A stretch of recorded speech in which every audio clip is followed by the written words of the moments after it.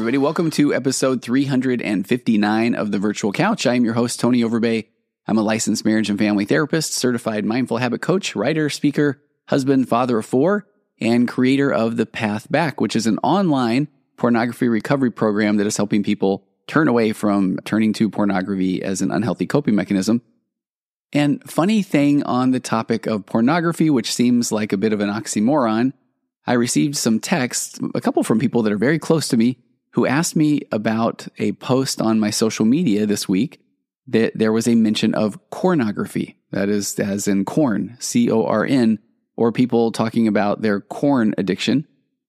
Now, this is not a situation where people are literally addicted to the delicious yellow, I don't even know if it's a vegetable or a fruit, but it turns into popcorn, which is one of my favorite things in the entire world. Because I guess technically I could fall into a bit of a corn addiction if that is the case. But we're not talking about that type of corn.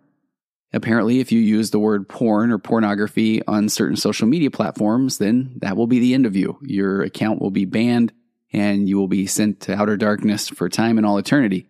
So in order to get around that and to try to help people, because I really feel like we need to be having better discussions around the challenges of people that are turning to pornography as an unhealthy coping mechanism, you have to refer to it as corn addiction.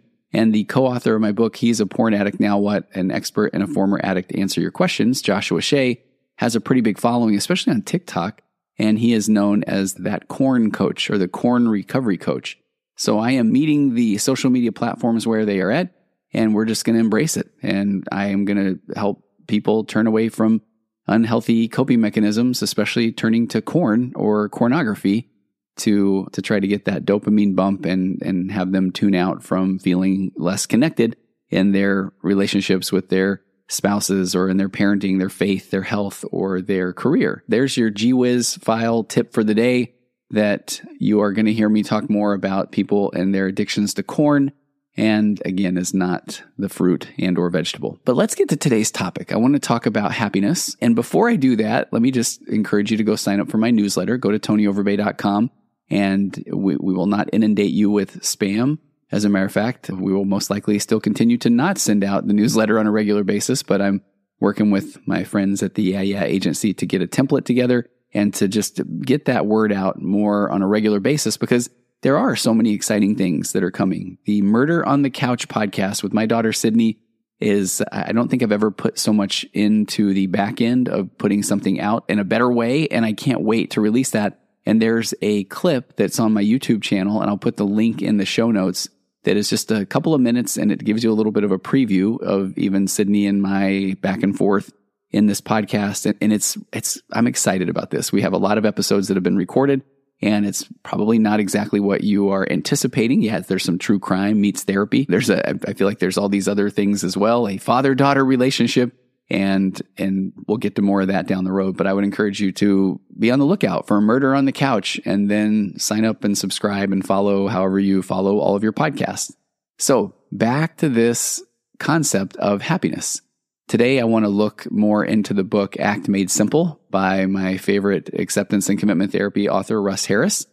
We're going to dig into Act Made Simple. And before I even get to Act Made Simple, and we're going to talk about a concept today in ACT that sounds negative, but it's called creative hopelessness.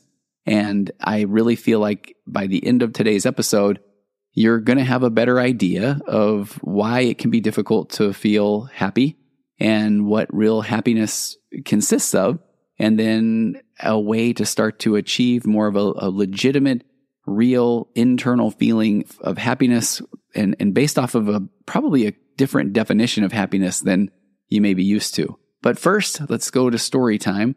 And this is from the book, The Confidence Gap. And this is from Russ Harris.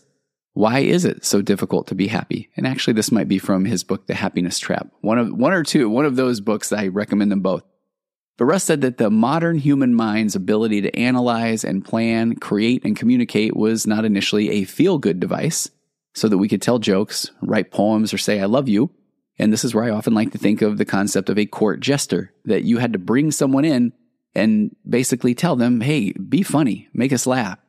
And if they were not funny, the court jester could be killed. But that was not the design of the human brain, that it wasn't this feel-good device. It was more of a don't get killed device. So Russ said our minds grew up in a way to help us survive in a world that was fraught with danger. So early on, your goal was to eat and drink and find shelter and have more kids and protect your family so that you could survive. So truly, it was more of this don't get killed device. But he said that the better we became at anticipating and avoiding danger, the longer we lived and the more kids we had. So each generation of the human mind became increasingly skilled at predicting and avoiding danger. So now our minds are constantly on the lookout. They are assessing and judging everything that we encounter. Is it good or bad? Is it safe or dangerous? Is it harmful or helpful? But now it's not as much of animals or packs of thieves, but it's about losing a job or being rejected or getting a speeding ticket or embarrassing ourselves in public or getting a terminal disease and a million other common worries.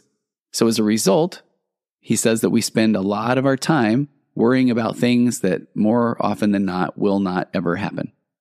And on that note, before I get back to Russ's why it can be so difficult to be happy, that worry, I think, also is tied into just this desire we have for certainty. I was talking with my wife about this last night, and it can just be really a cause of such stress and anxiety for, I think, a lot of us when we just want to know. I mean, it can be everything from we want to know what our kids are going to do when they grow up, and we want to know what retirement's going to look like. We want to know who's going to win the Super Bowl in a couple of weeks. And we just have this desire to know, and we crave certainty. And if you really break it down, that desire to know is there to try and calm our anxiety. That our brain feels like if I can just know, then I will be able to feel better, and I'll just be. That I'll be able to be more in the moment, be more present. But in reality, we have to be more present to be okay with the idea that we don't know. Because we don't know who's going to win the Super Bowl. We don't know what retirement's going to look like. We can have a good idea, but one of the most certain things in life is that uncertainty. And in the book on being certain, which I feel like is one of those books that I think really helped me reframe a lot of the things that I think and the way that I act, it basically posits this idea that certainty is, in my words, adorable. That our brain craves this certainty, and that our brain is even trying to trick us into thinking, no, you can find it. If you ruminate and you worry and you think and you overthink, you'll find that certainty that you're looking for. So just keep at it. But then that is exactly what can keep us stuck. And I often say that it's that concept of we want certainty, and our brain will even say, okay, what's 2 + 2? Well, it's 4. And that, I'm pretty certain of that. That is very certain. And so that feeling of certainty is there in our brain somewhere. So I feel like the more that we are seeking certainty, then the more maddening it can become, because our brain says, no, you know what it feels like, old man. Keep ruminating, keep worrying, and you'll find that 2 + 2 aha moment. Trust me. So we keep worrying and wondering and ruminating. But again, we spend a lot of this time worrying about things that more often than not will not happen. So then Russ says that we also have this inherent need to belong to a group. And early on, if your clan booted you out, how long would it be before you were devoured by wolves? And he says sometimes literally. So how does the mind protect you from getting booted out? Well, by comparing you to other members of the clan. Am I fitting in? Or am I doing the right thing? Am I contributing enough? Am I as good as others? Am I doing anything that might get me rejected? So he says, does that sound familiar? Because our modern day minds now then are continually warning us of rejection and comparing ourselves to the rest of society. So no wonder we spend so much energy worrying about whether or not people will like us. And even as little as a couple of decades ago, we only had to worry about the people in our church or in our neighborhood or in our school or in our work. But now all we have to do is pick up our phone or glance at a computer screen, and we can find a whole host of people who appear to be smarter, richer, slimmer, more famous, more powerful than we are. I can't even tell you. I feel like even more so over the last 2 or 3 years, I've always had people come into the office and say that they see people on social media and everybody seems so happy and successful. And that's where, as a therapist, and when I get to work with so many of these people, and I will say, hey, we all have our problems without going into detail or breaking confidentiality. And it's interesting because I feel like that has amped up a little bit more in the last year or two of people putting on some very, very big, look at us, we are doing everything and it's amazing and wonderful. And we have no problems or no fears or no worries or no doubts, to the problem where then others are seeing those people put themselves out there as perfect and then starting to feel again like, what is wrong with me? So I think that's exactly what Russ Harris is talking about.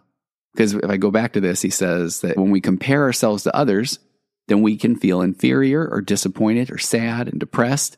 And then he said, and to make it even worse, and this is the part that I felt like it resonated with me in particular, our minds are so sophisticated that we can even conjure up a fantasy image of the person that we believe we would like to be, so we can even compare ourselves to a version of ourselves that we assume would be much happier. And that just sounds exhausting. So what he's saying in that scenario is I can even create this version of me that has these rock hard six-pack abs, probably full hair transplants, no wrinkles, and then just able to quote the works of Shakespeare as well as the works of ACT founder Stephen Hayes, and then make sense of all of it. So why am I not that guy? What is wrong with me? I must strive for that perfection. And so that is part of why it can be so difficult to be happy. So again, the brain is a don't get killed device. And I will take every chance I can to then go from there into the book Buddha Brain, where the author, Rick Hanson, says, but here's the problem there too, that your brain preferentially scans for, registers, stores, recalls, and reacts to unpleasant experiences more than anything else. He says the brain is like Velcro for the negative experiences and Teflon for the positive ones. So consequently, even when positive experiences outnumber the negative ones, the pile of these negative implicit memories grows faster. So then this background feeling of what it feels like to be you can start to become undeservedly glum and pessimistic. So we seek this certainty. Our brain is this don't get killed device, not a I am falling in love and everything in the world is wonderful and amazing device. And so the acceptance of that is where we can start to grow. And now let's jump into this, what Russ Harris calls in the book ACT Made Simple, the emotional control agenda. So if we just again start out with, I just want to be happy. That in the book ACT Made Simple, and I'm on chapter 8, he says, have you ever had a client who just wanted to be happy? And that is all that he or she wanted from therapy. And he says, of course you have. And I'm sure you remember well how challenging that is, or that was. Luckily, from now on, he says, you will have something to help you with these clients. Creative hopelessness. And he says, please don't let the name put you off. So creative hopelessness in a nutshell, in plain language, he says that creative hopelessness is a process where one becomes aware that trying hard to avoid or get rid of unwanted thoughts and feelings tends to make life worse than better. So this is that concept where when we are burning all these emotional calories, seeking certainty or trying to make sense of things that don't make sense, or trying to prepare for a future version of events that more than likely will not happen, that is what can just start to feel like, what is wrong with me? Or I just don't feel happy. So that leads to this sense of hopelessness and the agenda of avoiding one's difficult thoughts and feelings. And out of that feeling of hopelessness can emerge a creative attitude toward finding new and different ways to deal with them. So if we look at hopelessness as where we find ourselves when we're trying to control or avoid or get rid of unwanted thoughts and feelings, that can feel hopeless. We need to start to add a dose of creativity in there, because now that I accept the fact that things can feel pretty hopeless, well, now what am I going to do about that? So hopelessness, here we emerge a creative attitude toward finding a new and different way of dealing with this situation that we find ourselves in. So Russ says the aim then is to increase the client's awareness of the emotional control agenda and the costs of this excessive experiential avoidance, which again is doing anything other than the things that you feel would be good for you to do.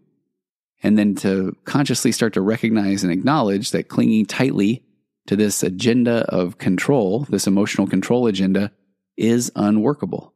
So what do we have to do? We have to confront this agenda that you have, that you can control all of your thoughts and feelings and emotions.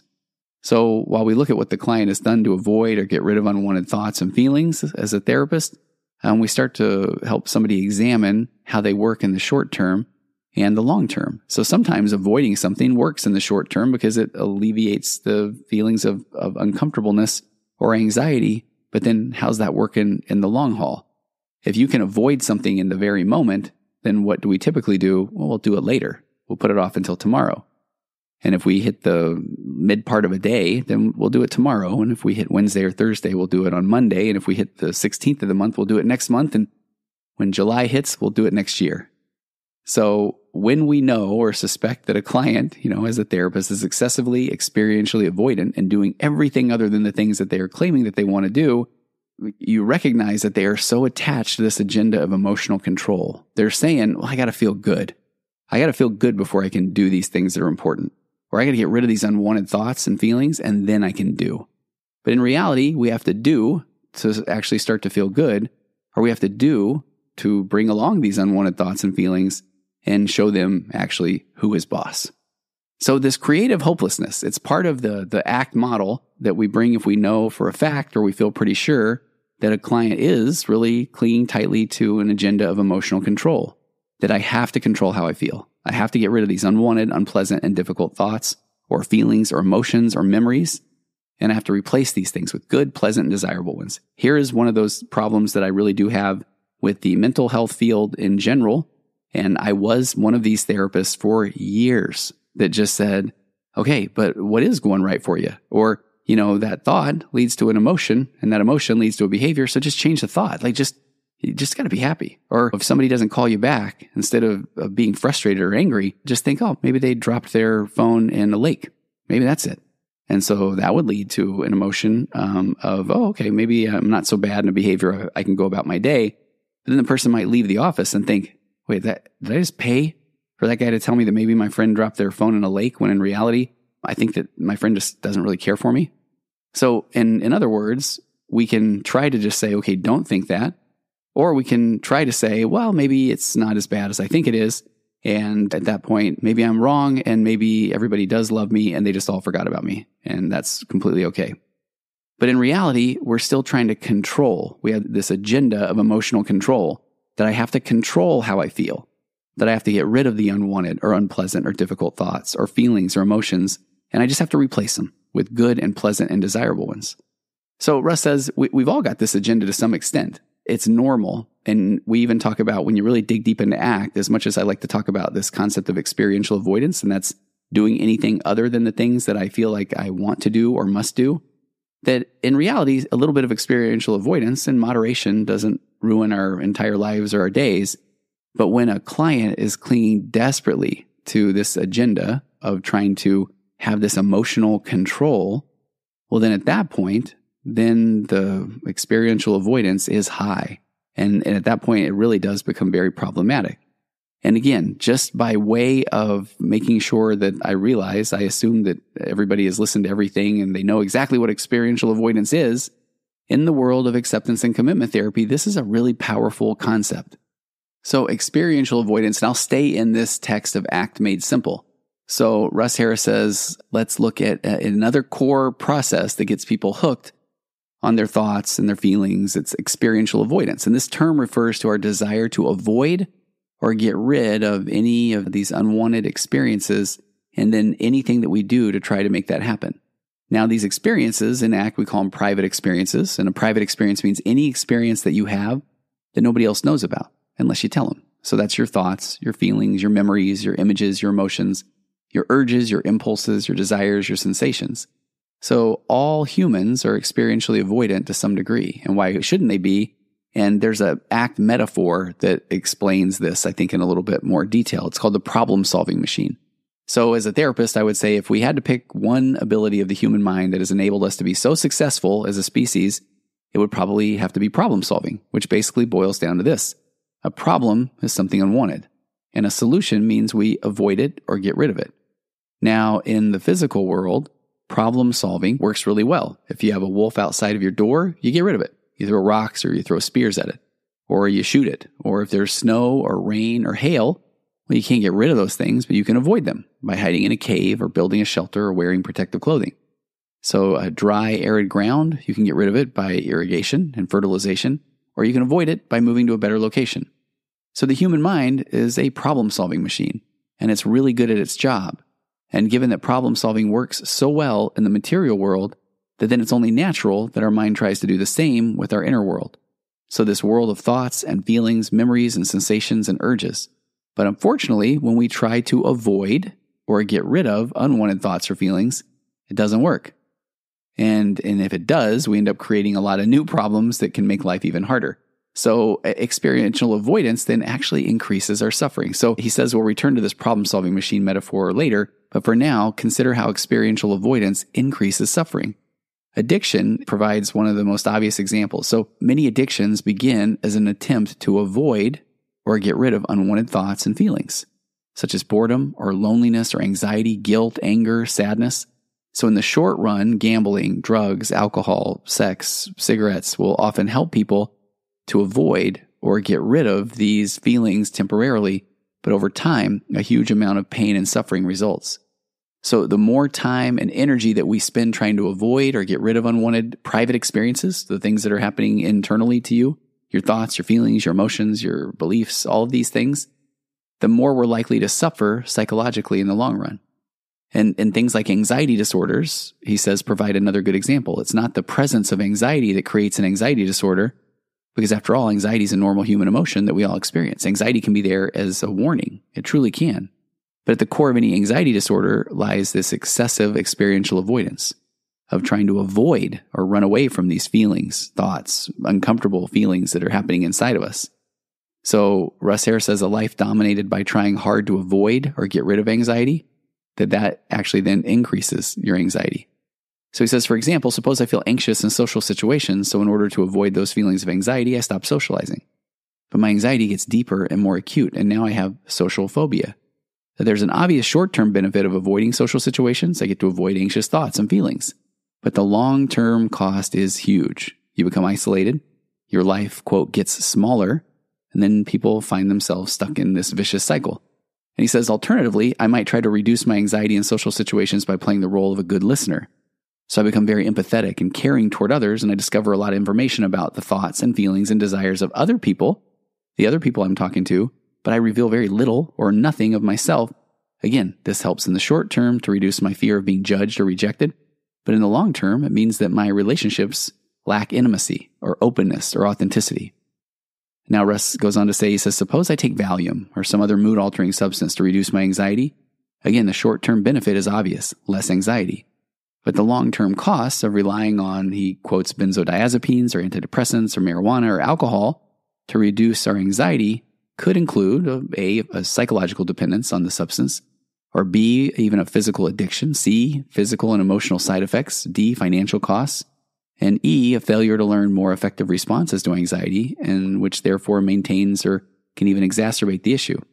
So he says that still another way that I might respond to social anxiety would be to grit my teeth and socialize despite my anxiety, that is, to tolerate the feelings even though I'm distressed by them. So from an ACT perspective, and this is what I love this about ACT, because that sounds like that exposure. I just need to get in there and do it. But from an ACT perspective, this too would be experiential avoidance. Why? Because although I am not avoiding the situation, I'm definitely struggling with my feelings and desperately hoping that they'll go away. So this is tolerance, not acceptance. And there's a big difference between tolerance and acceptance. He says, would you want people you love to tolerate you while you're present, hoping you'll soon go away and frequently checking to see if you've left yet? Or would you prefer them to completely and totally accept you as you are with all of your flaws and foibles and be willing to have you around for as long as you choose to stay? So Russ Hare says the cost of tolerating social anxiety, that is gritting my teeth and putting up with it, is that it takes a huge amount of effort and energy, which makes it hard to fully engage in any social interaction. So as a consequence, you start to miss out on much of the pleasure and fulfillment that accompanies socializing, of just being in the moment, being present, observing, noticing, being open, vulnerable, funny, charismatic, connecting. And this in turn then will increase your anxiety about future social events because you're already predicting that I won't enjoy this, or it'll feel awful, or it's too much effort. He says, sadly, the more importance that we place on avoiding anxiety, the more we deeply have anxiety and we develop anxiety about our anxiety. And it becomes this vicious cycle. And it's at the center of any anxiety disorder. Because he says, after all, what is at the core of a panic attack if not anxiety about anxiety? So again, attempts to avoid unwanted thoughts and feelings can actually increase them. And there's the paradox. For example, research shows that suppression of unwanted thoughts leads to the rebound effect, meaning that it will increase the unwanted thoughts, both in intensity and frequency of the unwanted thoughts. And other studies show that trying to suppress a mood will actually intensify it in a self-amplifying loop. So there's a large and growing body of research that shows that higher experiential avoidance is associated with anxiety disorders. But again, that doesn't mean you can just jump in there and just exposure therapy yourself into happiness, because is that tolerance, or are you truly learning to accept and be in the moment? So talking about this growing body of research showing that higher experiential avoidance is associated with anxiety disorders, excessive worrying, depression, poorer work performance, higher levels of substance abuse, lower quality of life, high risk of acting out sexually. It can lead to concepts like borderline personality disorder or greater severity of post-traumatic stress disorder, long-term disabilities, higher degrees of overall psychopathology. So it's hardly surprising that he says that then a core component of most ACT protocols involves getting a client in touch with the costs and futility of experiential avoidance. I mean, this is often an essential first step to pave the way for a radically different agenda, experiential acceptance. But of course, that is going to take work. And I'm not trying to say that just because you're aware or hear what I'm saying, that it's going to be easy, because it's going to be a little bit of a road ahead. But then what's the key? It is learning how to figure out what matters to us. Here comes those values. And then throw in a nice dose of mindfulness and learning how to pause and slow down your heart rate and get out of your fight or flight of your brain, your amygdala, and learning how to be in the moment and live by things that are of value and importance. But that doesn't mean that your anxiety goes away. As a matter of fact, it'll probably still be there, but you'll learn more of a concept around acceptance, and not that you have to then have this avoidance. So back to this concept of creative hopelessness. So now we can maybe understand a little bit more that creative hopelessness gets its name because what we aim to do is to create a sense of hopelessness in the agenda of controlling your feelings. So it's not about hopelessness in your future or yourself or in your life. It's hopelessness in the agenda of controlling your feelings. Therefore, let's get creative. So we aim to undermine this agenda so we can open our clients as therapists up to a whole new one, an agenda of acceptance. And a lot of the ACT textbooks often refer to this new agenda as willingness. So once we identify the hopelessness of trying to control, let's get creative and let's start to lean into willingness. That is the willingness to have your difficult thoughts and feelings as opposed to fighting with them or avoiding them. So creative hopelessness is rarely a one-off intervention. Russ Harris says it's usually something you need to revisit session after session as a therapist. But usually each time you revisit it, it gets a little quicker and a little easier to do. And so it's interesting that I love before he goes deeper into the concepts around creative hopelessness, he says, okay, we got to get clear on a couple of concepts. So one is the emotional control strategies. So emotional control strategies are anything that we do primarily to try and get rid of unwanted thoughts and feelings or overt or covert behavior that's predominantly motivated by experiential avoidance. So these emotional control strategies can include everything from exercise, guilty, prayer, meditation, alcohol, heroin, suicide attempts. And he makes a note that if exercise or prayer or meditation are predominantly motivated by values, then we would not call those emotional control strategies. So I have a value of fitness. That's a core value of mine. So exercise is a vehicle. So I moved that into, okay, that is living a value-based life if I am turning more to exercise instead of ruminating, worrying, beating myself up about things. So you really call things emotional control strategies only if the main intention of those activities is to avoid or get rid of unwanted feelings. In creative hopelessness work, we'll ask a client to look openly and non-judgmentally at all the emotional control strategies that they're using. But we don't judge those as good or bad or right or wrong or positive or negative, because we really want to just see if those strategies are working or not in terms of creating a better life. And this is where I love the fact that at the core of ACT is you. You are it. You are the only version of you. And we can take in data from the peanut gallery or those that are we really do appreciate and care about. And we do want to know what other people think. It's just kind of in our nature. But ultimately, you're the only one who knows how you feel. So I may ask others for their opinion or what do you think I should do? Or do you think this is good? But at the end of the day, this is where ultimately you, and I love that you can look at a concept like exercise. And is that an emotional control strategy or is that a value? And that is completely up to you. And when I talk about value-based living, and I give this pretty dramatic example of a value of honesty, that if you grew up in a home and that home there was no honesty, then you may have a value of almost, I want to say, brutal honesty. But then your brain's going to say, okay, well, yeah, but you might hurt somebody's feelings. And in the world of ACT, well, I'm not even arguing that. That's not, we're not arguing the truthfulness of that statement. It may very well be true and probably is true, but is it a workable thought toward my value-based goal of honesty? But if you grew up in a home where there was an insane amount of brutal honesty, then maybe you have more of a value of compassion. So then your brain's going to but you and say, well, yeah, but you may not be honest. And at that point, then if you are the only version of you and you know what that means for you, then I'm not even arguing if that's a true or false statement. It's true. I'm not going to be completely honest at times because I have this value of compassion. So I love that we can even carry that over into these emotional control strategies, that something like exercise, is it a value or is it an attempt to control or move away from or run from your emotions? He talks about targeting all emotional control strategies. So in a word, Russ Harris says, do we target all emotional control strategies? And he says in a word, no, with a whole bunch of O's. Because he says, recall that whole ACT model rests on the concept of things being workable, workability. So is this behavior working to help you build a rich and meaningful life? So if your emotional control strategies are working to enrich and enhance your life, then keep doing them. By all means, keep doing them. Exercise away.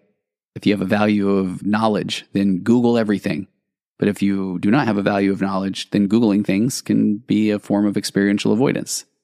He says, so, however, the reality is that most human beings over-rely on emotional control strategies, and when we use them excessively, rigidly, or inappropriately, our quality of life will suffer. And he says, take eating chocolate for an example.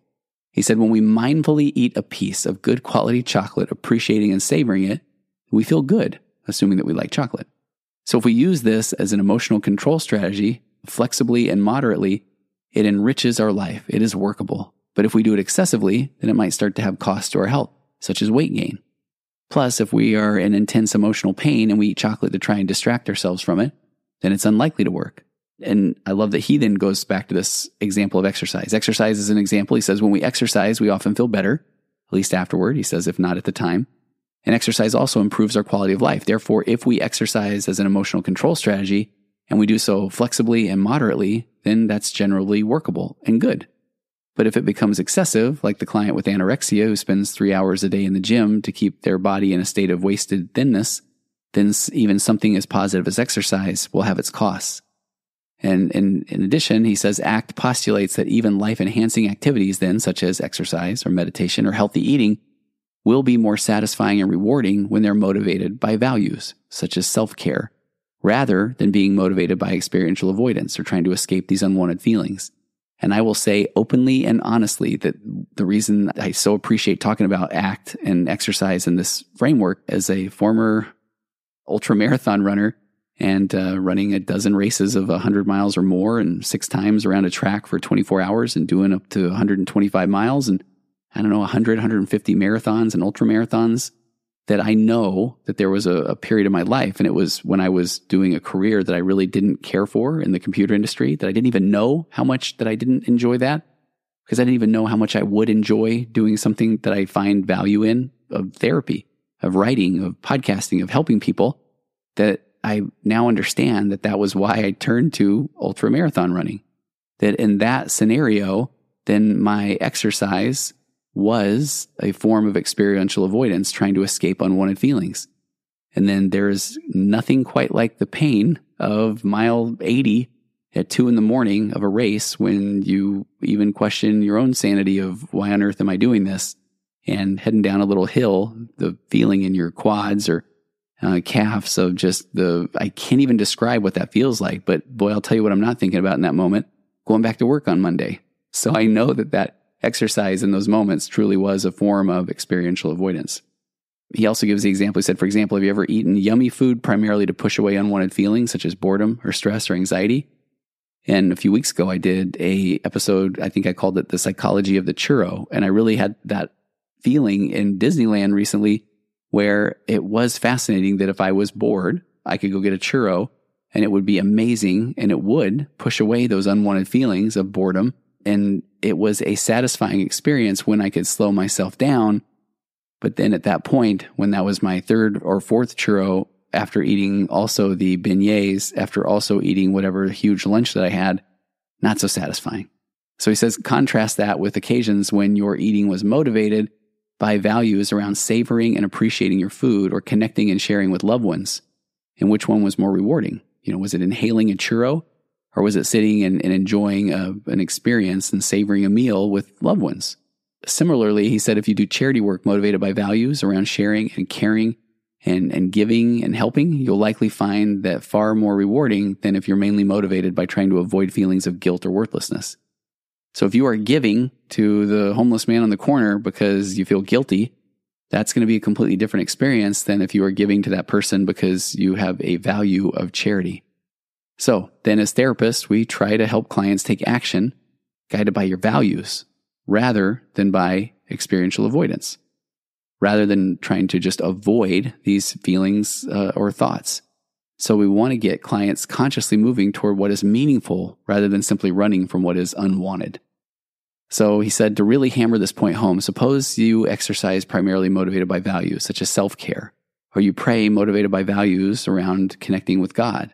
He said we wouldn't class those as emotional control strategies because your primary aim isn't to control how you feel, but we would classify them as emotional control strategies if your main purpose in doing them is to get rid of unwanted thoughts and feelings. I work a lot in religious contexts with the concepts around scrupulosity, which is this OCD of religious thought. So if you go back to the way that Russ just pointed that out, if we pray and we do spiritual things because we have a value around our spirituality or connecting with God, then that's a completely different experience than prayer or confession as a purpose of doing that to get rid of unwanted thoughts and feelings of guilt or shame.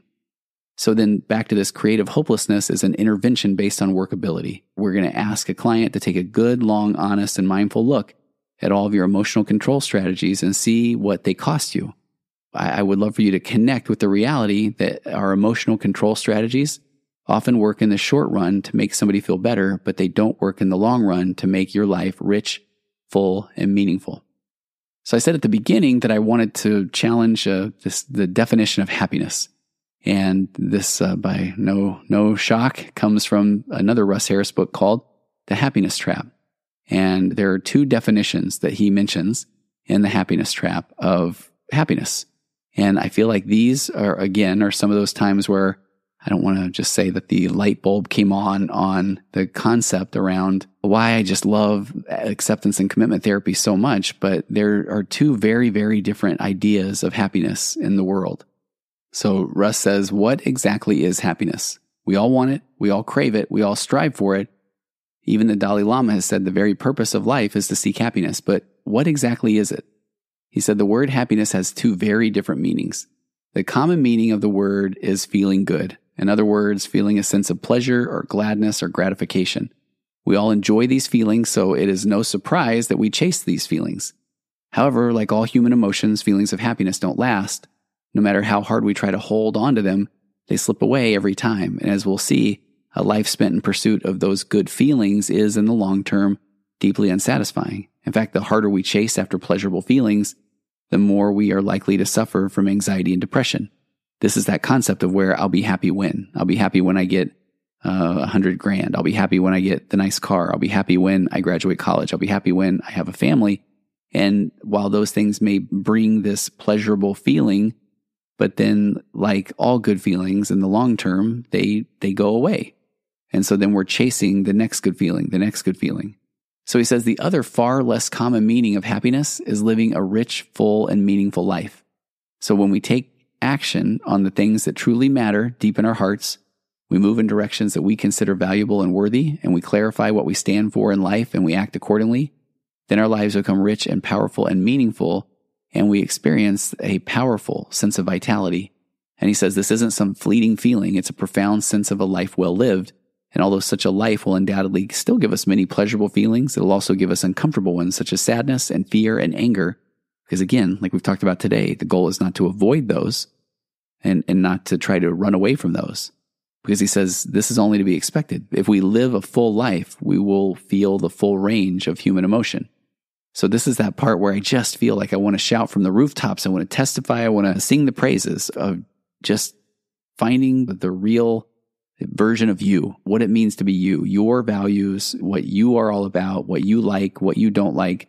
And the more you can learn to find that what really makes you tick and understand that that is still going to come with all of the highs and lows and ups and downs in life, But as you start to take action on the things that matter and really lean into your values and then acknowledge the fact that am I experientially avoiding things just to avoid pain or discomfort, then I'm going to continually live in this world of fear and avoidance. But when I learn what really matters to me and I start to lean into what it feels like to be me is to take action on the things that matter, the anxiety or the fear isn't going to completely disappear, but you're going to start to create a whole new relationship with it. And it is just going to become another thought or another feeling. And there it is. And I have lots of thoughts and I have lots of feelings, but I'm starting to do things that really make a difference for me or matter for me. And that will allow me to be more present in my life. And that is back to this definition that is feeling this full range of human emotion, but it's also going to just give us this profound sense of a life well lived. And I cannot say enough that is something that we don't know what that is like until we do. And so it is worth it to take the effort and work to get to that point and really find this just true happiness in life, because I know that life can be challenging and difficult to say the least. So that's why I desperately want to talk about ACT every chance I get, because I want each and every one of you to have this profound sense of a life well lived, because it does make everything just more worth living. Taking us out, per usual, the wonderful, the talented Aurora Florence. And it's more than ever, I feel like the song It's Wonderful is needed when we talk about things the way that we talked about them today, because when you start to figure out what it feels like to be you, then in fact, life really can be wonderful. All right, we'll see you next week on The Virtual Couch.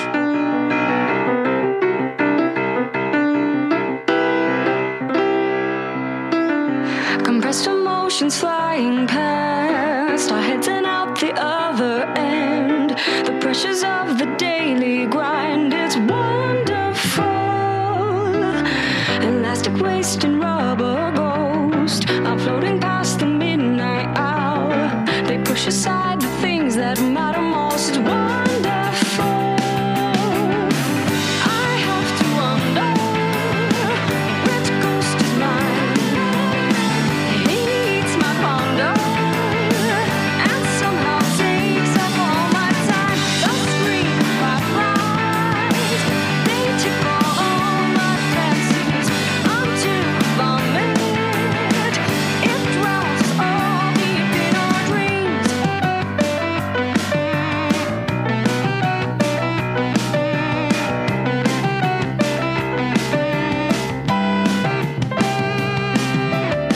Exciting news, a discount price, a million opportunities. The chance is yours to take or lose. It's wonderful. Fun's always on the back burner until the inopportune time. You're always pushed to go farther. Shut up, it's wonderful. I have to wonder which ghost is mine. He eats my ponder and somehow takes up all my time. The screaming fireflies, they tickle all my fancies until the vomit. It drowns all deep in our dreams.